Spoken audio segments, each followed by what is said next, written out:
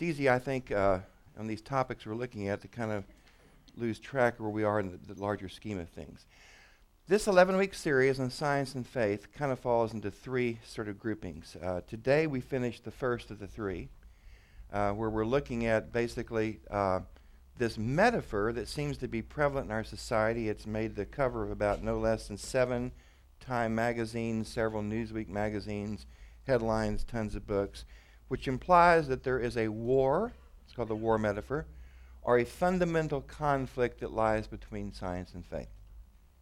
So we begin the series by just looking at that and what is that about, where does that come from, and how realistic is that they actually are irreconcilable differences between the two. The second thing we'll do, which we're going to start next week and do for 3 weeks, is to look at some of the more exciting discoveries, you might say, or developments within the scientific community.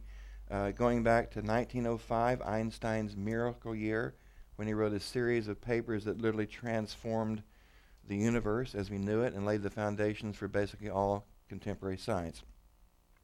We'll then look at Big Bang cosmology, the anthropic principle, some of the developments that are coming through astronomy, astrology, and astrophysics, and then end with the one I think is the most exciting and, of course, the most difficult. That would be quantum physics. Worth the effort, by the way. And no math. Zip, not a math. We're not going there, okay? Finally, want to take 4 weeks to say, in light of contemporary science, the Einstein and post-Einstein universe, as we understand it, what insights does this new view of the universe give us on our faith and how we can articulate our faith? And so we'll spend 4 weeks there. So the last 2 weeks, what have we been doing? Well, we began by looking 2 weeks ago at just what's at stake in this discussion from the aspect of faith. And there were several things. And belief in God is not the most fundamental. The most fundamental belief that we as a religious community have is that we believe there's more than you just observe. And the traditional language is there's a spiritual dimension, or there is a supernatural, or there's a metaphysical, or there's a transcendent. That there's more to reality than that just we perceive. And the lot flows out from that. Secondly, as people of faith, we believe that not all information, not all valid information is empirical data. That there's other information that comes into play, and there's something within the religious tradition we refer to as revelation, encompassing both natural revelation, which means things that we can learn through observation. For example, the psalm says the heavens declare the glory of God. So you can sort of intuit from the creation that there's some stuff going on. And then there's more specific revelation, which is things like Scripture, the Quran, the Torah, the New Testament. These are not what you would observe, but they're valid sources of information. And then we mentioned at the end there, that the faith is always articulated in the context of a worldview. That worldview will shift as the worldview of the culture and the society shifts, but it's always expressed, whether it was the Hebraic or the Babylonian or the Platonic or the Aristotelian or the Newtonian. It keeps shifting. And of course today we live in the post-Einstein universe, and so the faith needs to be articulated in ways that make sense with that. Last week we then looked at science. What do we mean by science? And there we focused in on something called the scientific method. Probably the most useful tool the human race has ever come up with. It has literally transformed our world, transformed our lives in a myriad of ways. In scientific formula, the scientific approach is there's a lot of misnomers out there. For example, science does not pursue truth. And we saw a lot of quotations last week from scientists. Science is not about truth. It's about data, and it's about interpretation. The other thing about science that's a misnomer is science does not prove anything. So if you've got a scientific book that was written about 4 years ago by a certain person who shall not go named, who said that they can prove scientifically that God does not exist, that's just bad science. Okay, it's also bad theology, but it's bad science. So what is science? Well, the science is based on what's called the empirical method, which is the methodology of looking at that which our senses give us, and the senses, by the way, can be enhanced by all kinds of technology, and then reflecting on that and trying to come up with hypotheses that might explain what we see. And then we test those things, we run them by other people, we look at them, and if it stands up, it becomes a theory. Never a proof, it becomes a theory until the next hypothesis comes up, knocks down the theory, and we start over. That's how science advances. So what we want to move to today is explore this, and there's a couple of the Time magazine headlines that deal with this perception that is out there, that there's something about science and something about faith that puts them into fundamental conflict with each other. And we want to basically examine that today. And we also want to look at, in particular, one worldview that has emerged out of science, and there's a hot debate as to whether or not it itself qualifies as the science. I would say, based on my reading, the majority of scientists say it does not.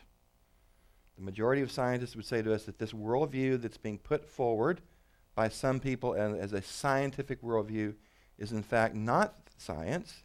It is in fact ideology, metaphysics, theology, and religion put forward in the name of science. And that's where we're going to be headed in a little bit. Let's begin reminding ourselves of the fundamental truth. For many, and my money would be on the majority, I think for the majority of people, there is no conflict between science and faith. And we have some data to back this up. Many people of faith openly embrace science. A good bunch of you are in this room right now, right? Yeah. We do not see that there's an issue there. We do not feel like that our faith is compromised by our believing in science. We just don't see where the conflict is. Like the Book of Discipline, we see both science and faith as legitimate, as valid. They're different, but they're both legitimate, valid ways of looking at the universe and trying to grapple with it. We view them, to quote the Discipline, not as incompatible, but as complementary. Different. That's what complementary means. They're not the same. They're two different ways of looking at it, but each has a contribution to make as you bring them together. Likewise, many scientists, and by the way, studies have been done among scientific professional organizations on this issue. Many scientists, probably a majority, are people of faith. Depends on how you define faith. And we'll look at that in a second. They practice their faith without compromising their science. According to the National Academy of Sciences, nearly half of all scientists believe in God. I was amazed. It surprised me. Studies vary, but the last study done in 2009 that I can find says 44% of scientists willing to sit down and answer that question. Now, if you play with the language a little bit, and you're not going to go God, but deity or higher power, all of a sudden we're in the majority. 51% of scientists in the professional organization say they believe in a deity or a higher power of some time. Now, they may not go to church. They may not accept Jesus as their Lord and Savior, but they sense that there's a higher power there. This one surprised me. Nearly half of all scientists not only pray to God, but believe that God, in fact, answers their prayers. The statistics there have consistently fallen in the low 40s. So almost half. And you would expect this group, of all groups out in our culture, to be among the most hardcore. The source is the American Association for the Advancement of Science survey done in 2009. Which means Time magazine may be a little misleading. And the line drawn between science and faith and the metaphor that had developed in the late 1800s of the war or the conflict metaphor may be, for many people, slightly overblown. In fact, there is a good deal of overlap between the communities. And so we have to ask ourselves, why has conflict, this metaphor, this way of understanding science and faith, why has it got traction? Obviously, it's connecting with something real out there, or it wouldn't get traction. I mean, you just dismiss it unless there's something going on out there that it kind of resonates with. In principle, the last 2 weeks, I would say I'm convinced, based on what I read, that in principle there should be no absolute conflict between science and faith, or science and religion. By definition, science cannot make claims that infringe on the realm of faith, since it is limited to the empirical. That's how science defines itself, is limited to the empirical. Likewise, faith is not concerned with the arena that science addressed. And the famous, actually the words were originally from a Roman Catholic bishop, actually a Roman Catholic cardinal, and Galileo tried to quote him that our faith is concerned more with going to heaven than how the heavens go. That was that Copernican little dialogue. What is the real issue here?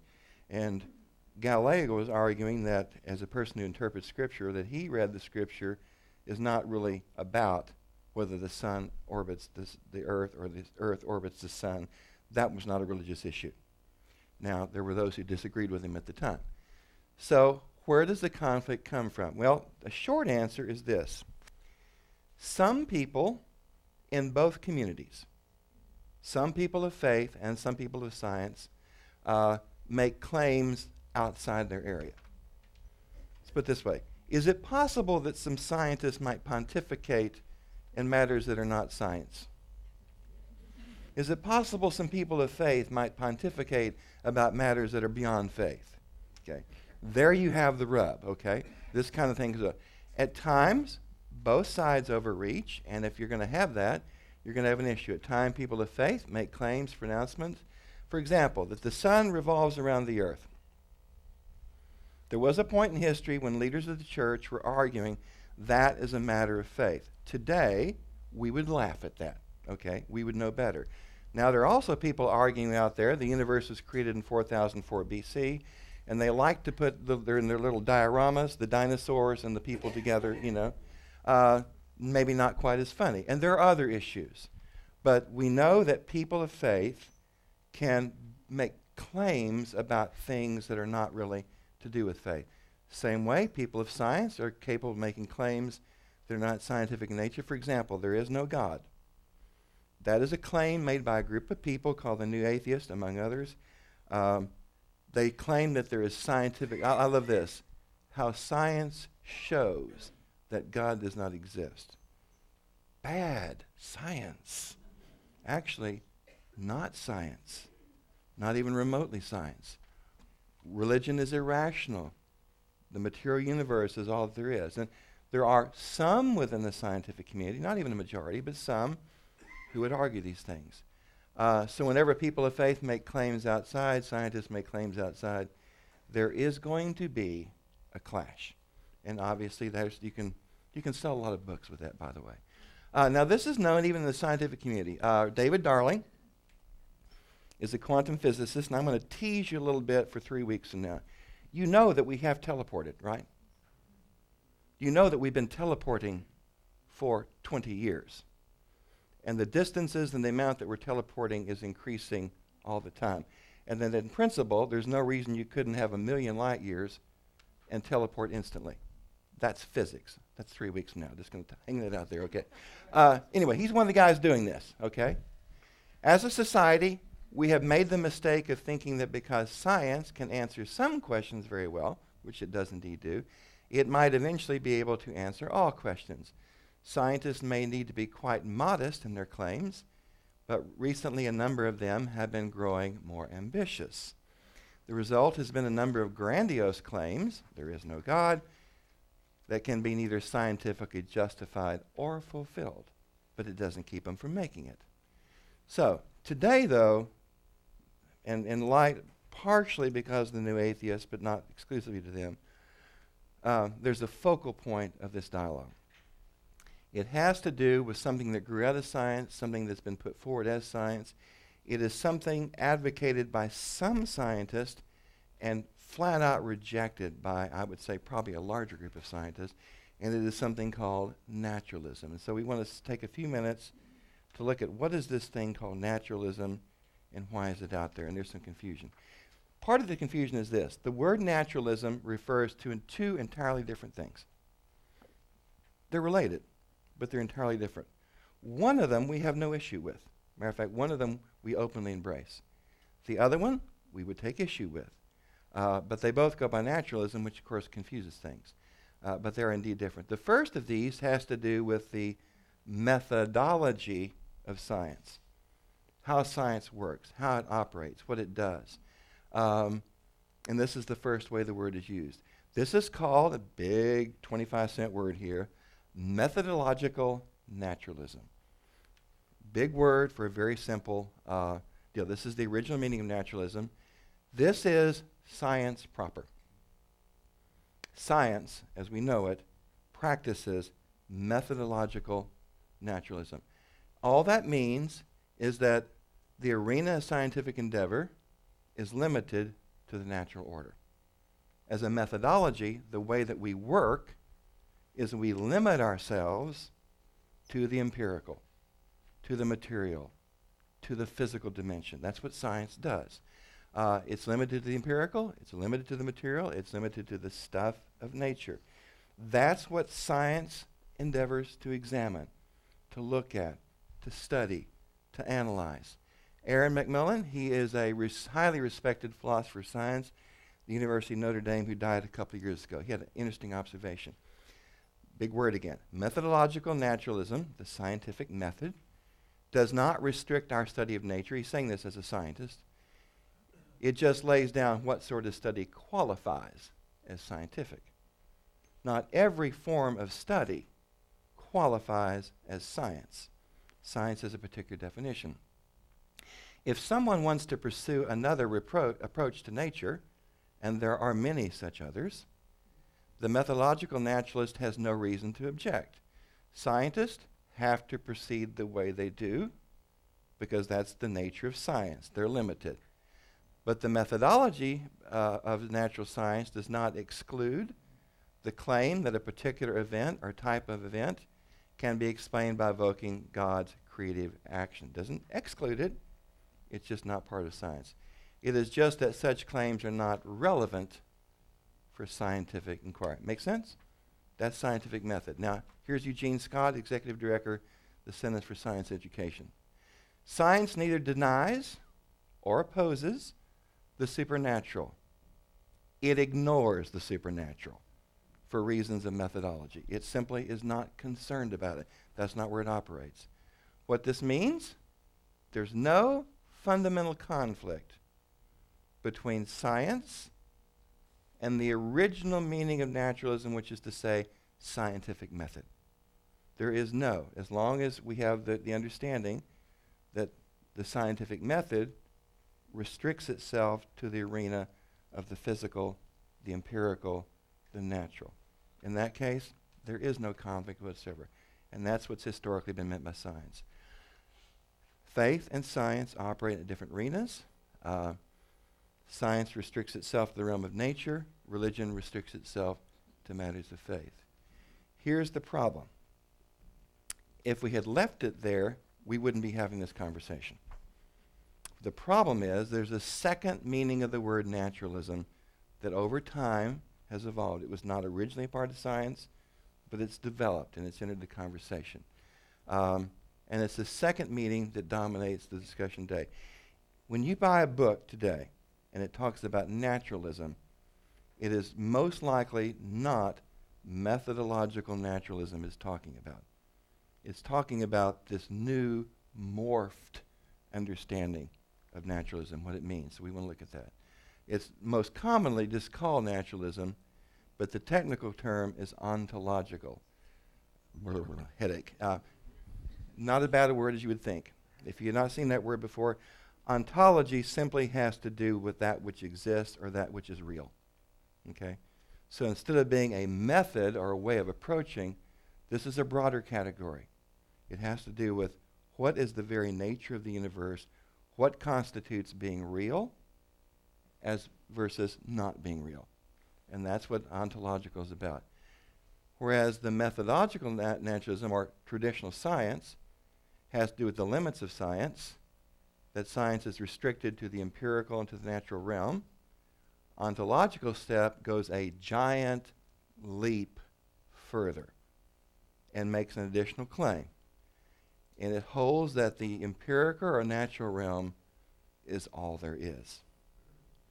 There is nothing else. Now, that is not the same. That is fundamentally different. It's a radically different claim. For ontological naturalism, and when you see a book like Where the Conflict Really Lies, Science, Religion, Naturalism, Plantinga is talking about this. Nature is all there is. The physical is all there is. The empirical is all there is. The only things that are real, the only things that exist, are the natural objects that we can perceive with our senses, albeit enhanced by the technology that we have, whether it's microscopes, telescopes, or whatever. All knowledge of this physical reality comes through scientific inquiry. All knowledge of the universe comes through science. Get the agenda there? Through scientific inquiry. Everything falls within the scope of scientific method. We look only for natural empirical causes to explain everything in the universe. But what if we can't figure it out scientifically? Well, we have an answer for that, okay? If science cannot know it, it don't exist. If it's not empirical, it don't exist, by definition. Now, do you think people of faith might take issue? Okay. This is a fundamentally different understanding of naturalism. We have moved beyond the realm of traditional science. Many people would argue we've moved into the realm of philosophy. Questions that cannot be resolved by scientific inquiry, and these are the buzzwords, they're meaningless, or they are, my favorite word, irrational. The new atheists love that word. All religion is irrational. Why? By definition. Okay. Science is the only path to knowledge and understanding, and the rational persons, its empirical science, are nothing. Now, a lot of rational scientists would disagree with that statement. Okay. There's a lot of rational scientists who say that's nuts. It's this form of naturalism that is in fundamental conflict with religion and faith, just in case you didn't figure it out. In naturalism, in this sense, there is no spiritual, there is no transcendent, there's no trans or metaphysical, there's no supernatural, because there's nothing beyond what you can perceive through your senses. Nothing else is real, only nature. It is, by definition, atheistic. No God, no revelation, no soul, no miracles. All of that language is simply confused gobbledygook, nonsense, irrational stuff. Things do not exist because they do not refer to empirical realities. And it's this form of naturalism, of course, that lies behind Dawkins and all the others. And some of you read their work? Okay. This is what they're about. This is the argument that they would put forward in the name of science. They would say they're arguing on behalf of science. Of course, there are others like that too. Now, this group generates some really interesting book titles. The End of Faith. Wishful thinking. But, there it is. The God Delusion. It's one of Dawkins' books. God, the Failed Hypothesis. Or what naturalism or science shows that God does not exist. God is not great. How religion poisons everything. That one targets Christianity, Judaism, and Islam, which the God is great is part of their creed. Okay. Now, this goes by many names, depending where you are. For example, naturalism. And by the way, all these are isms. Only the natural exists. Materialism, only the material exists. Physicalism, only the physical exists. Empiricism, only the empirical exists. Scientism, only scientific knowledge provides accounts. One other term that you're probably familiar with, it's called reductionism. These are all ways of talking about a fundamental approach that goes under the rubric of reductionism. For reductionism, everything is reduced to the empirical by definition. Only the empirical counts. Only the physical counts. Only the material counts. Nothing else is valid by definition. So everything is only, and you get that language. Many, I'm not sure how many is many, but there's a few, who would argue that naturalism and atheism are part of the scientific worldview. I will tell you from the stuff I've read that I think the majority of scientists would say that's balderdash.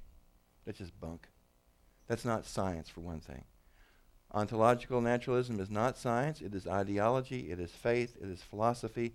It is metaphysics. There are numerous books written by scientists of many disciplines who will argue that ontological naturalism is actually a form of religion. It is an atheistic religion, but it is a religion. What it is not is it is not science. Naturalism gives answers to religious questions. Well, what do we call something that gives answers to religious questions? We call it religion, don't we? It makes religious claims. There is no God. That's not a scientific claim. That's a religious claim. There's no life after death. Life has no meaning except the meaning that you inject into it. To say that God exists is a metaphysical, spiritual, religious claim. To say that God does not exist is a religious, metaphysical, spiritual claim. Both statements are beyond the realm of science. Any good philosopher of science knows that. Both have left the realm of the empirical and then moved into the realm of faith and religion, which means that much of this much ballyhooed conflict that's supposed to be out there has absolutely nothing to do with religion and faith and science. It's simply not about that. It's about something else. It's about a conflict between faith and an ideology or a worldview known as naturalism, meaning ontological naturalism. We got no problems with the principles of science. Now, you heard of Friedman Dyson? Okay. Have to get close. This is an impressive resume, by the way. Theoretical physicist and mathematician, famous for his work on quantum electrodynamics, okay, solid-state physics, astronomy, nuclear engineering, a.k.a. scientist, okay? Science and religion are two ways that people look through trying to understand the big universe outside, trying to understand why we are here. The two windows give different views. Sounds like Galileo again. But they look out at the same universe. Both views are one-sided. Neither is complete. Both leave out essential features of the real world, and both are worthy of respect. Trouble arises when either science or religion claims universal jurisdiction, when either religious or scientific dogma claims to be infallible, religious creationists and scientific materialists are equally dogmatic and insensitive. That boy can preach, okay? By their arrogance, both sides, they bring both science and religion into disrepute. The media also exaggerate their numbers and importance. The media rarely mention the fact that the great majority of religious people belong to moderate denominations that treat science with respect, or the fact that the great majority of scientists treat religion with respect, so long as religion does not claim jurisdiction over scientific questions. Do you remember the statement of the Book of Discipline? We affirm science, but we don't give it permission to make authoritative claims in matters of faith. Here's the science that's saying, we affirm religion, we just don't give it the authority to make authoritative claims in matters of science. Two arenas. Stay in your own court. Okay. This is why most religious traditions, including ours, as well as most common people, including large numbers of scientists and people of faith, see no inherent conflict between science as science and faith as faith. And why the current discipline affirms the legitimate role of science, it further asserts the two are complementary. Shorthand version, science, yes. Methodology of science, absolutely. The ideology of reductionist naturalism, not a chance. Simply, we cannot affirm that. Which is exactly what our Book of Discipline says. Smart people wrote that thing. Isn't that amazing? It's interesting. At all this debate, in all these books I've looked at, you come right back to the Book of Discipline and how wisely that's worded in light of the contemporary conversation. Now, any of y'all get New Science magazine? Okay, great magazine, by the way. This is one of the ones you don't have to have math for. They give you the conceptual stuff, that's the Reader's Digest version of science. This is the cover of the one that came out this week. And there's a lot of quantum physics and some other stuff in this article. But one of the big debates that's going on out in the scientific world is, what the heck is real? We don't know. We used to think we knew, but now we're not sure. And there's this wonderful debate that's going out there between that. So what we're going to shift to for the next 3 weeks is, I think, the most exciting of all. It has to do with recent developments in science, and by that I mean 1905 forward, because the landmark work of Einstein and those who have followed him. These are game changers. In the dialogue between science and faith, these are game changers. And they're opening new doors to the relationship between science and faith. One of the interesting things that's happened is a fairly large number of physicists who become priests. I'm not talking about one or two. I'm talking about a large number of physicists whose science have led them to faith. That's an interesting phenomenon. And changing the very nature of the conversation. These are so important, we want to take 3 weeks. Now, I'll be honest with you. This is the tip of the iceberg. There's a lot of things we can't get into. We're not getting into biology and stuff like that. But these are 3 of the areas I think are particularly exciting. First, you got to begin with the grandfather, okay?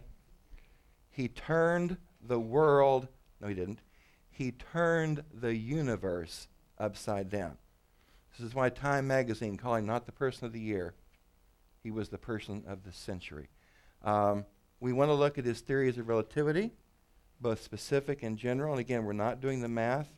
And the conceptual part of it is actually not that hard. How these theories fundamentally altered the way we perceive the universe. A death blow to what is called the Newtonian universe. That for 300 or 400 years, we had thought we understood the way the universe was. Until, in light of the more recent theories and the more recent science, that view of the universe simply fell apart. We want to deal with that. By the way, quantum physics grows out of Einstein's work, as does numerous other branches of it. Then we want to look at some developments in astronomy, astrophysics, and cosmology. You've heard of the Big Bang? It amazes me that some people of faith want to say, oh, Big Bang, bad idea. Big Bang is the best proof of God we've got, okay? Or one of them. And there's an argument in the Big Bang itself, and this is now being kicked around a lot, and they're trying to come up with some alternatives. Multiple universes is one alternative. But that the universe, if the Big Bang theory is true, by definition, it requires a supernatural cause. That's worth looking at, okay? We want to look at the anthropic principle, what Paul Davies calls the Goldilocks syndrome.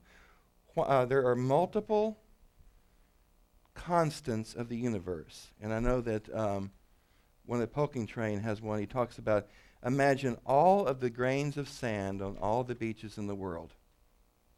And that's one of the physical constants of the universe. Take one grain off or put one grain extra on, and life becomes impossible in the universe.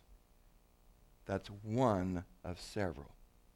And this is a well-known phenomenon in science, and there's a lot being written about that. So the whole anthropic principle. Why is it that this universe just happens to be hardwired, it seems like, for life to exist, for consciousness? Then we want to just let our fantasy soar, and let's have some fun. Let's go to quantum physics. Let's talk about non-locality. Now, locality is the thing that your view of the universe is based on. Objects can only be in one place at one time, right? Wrong. Scientifically proven. Wrong. Quantum entanglement, which produces teleportation, among other things. The military is already making communications devices that cannot be broken into because it operates here and it operates there with no connection in between. Cannot be intercepted because there's no signal. Do you think the military wants that puppy? Okay. In principle, you can put one 10,000 light years out, one here, and communicate instantaneously. The speed of light is irrelevant. Quantum entanglement. And the mind blower, what's called the quantum enigma. Consciousness is required to bring reality into existence. Things do not even exist until they're consciously perceived. You know. Yeah. But we'll start simple. Einstein. Okay. Would you stand? Number 117.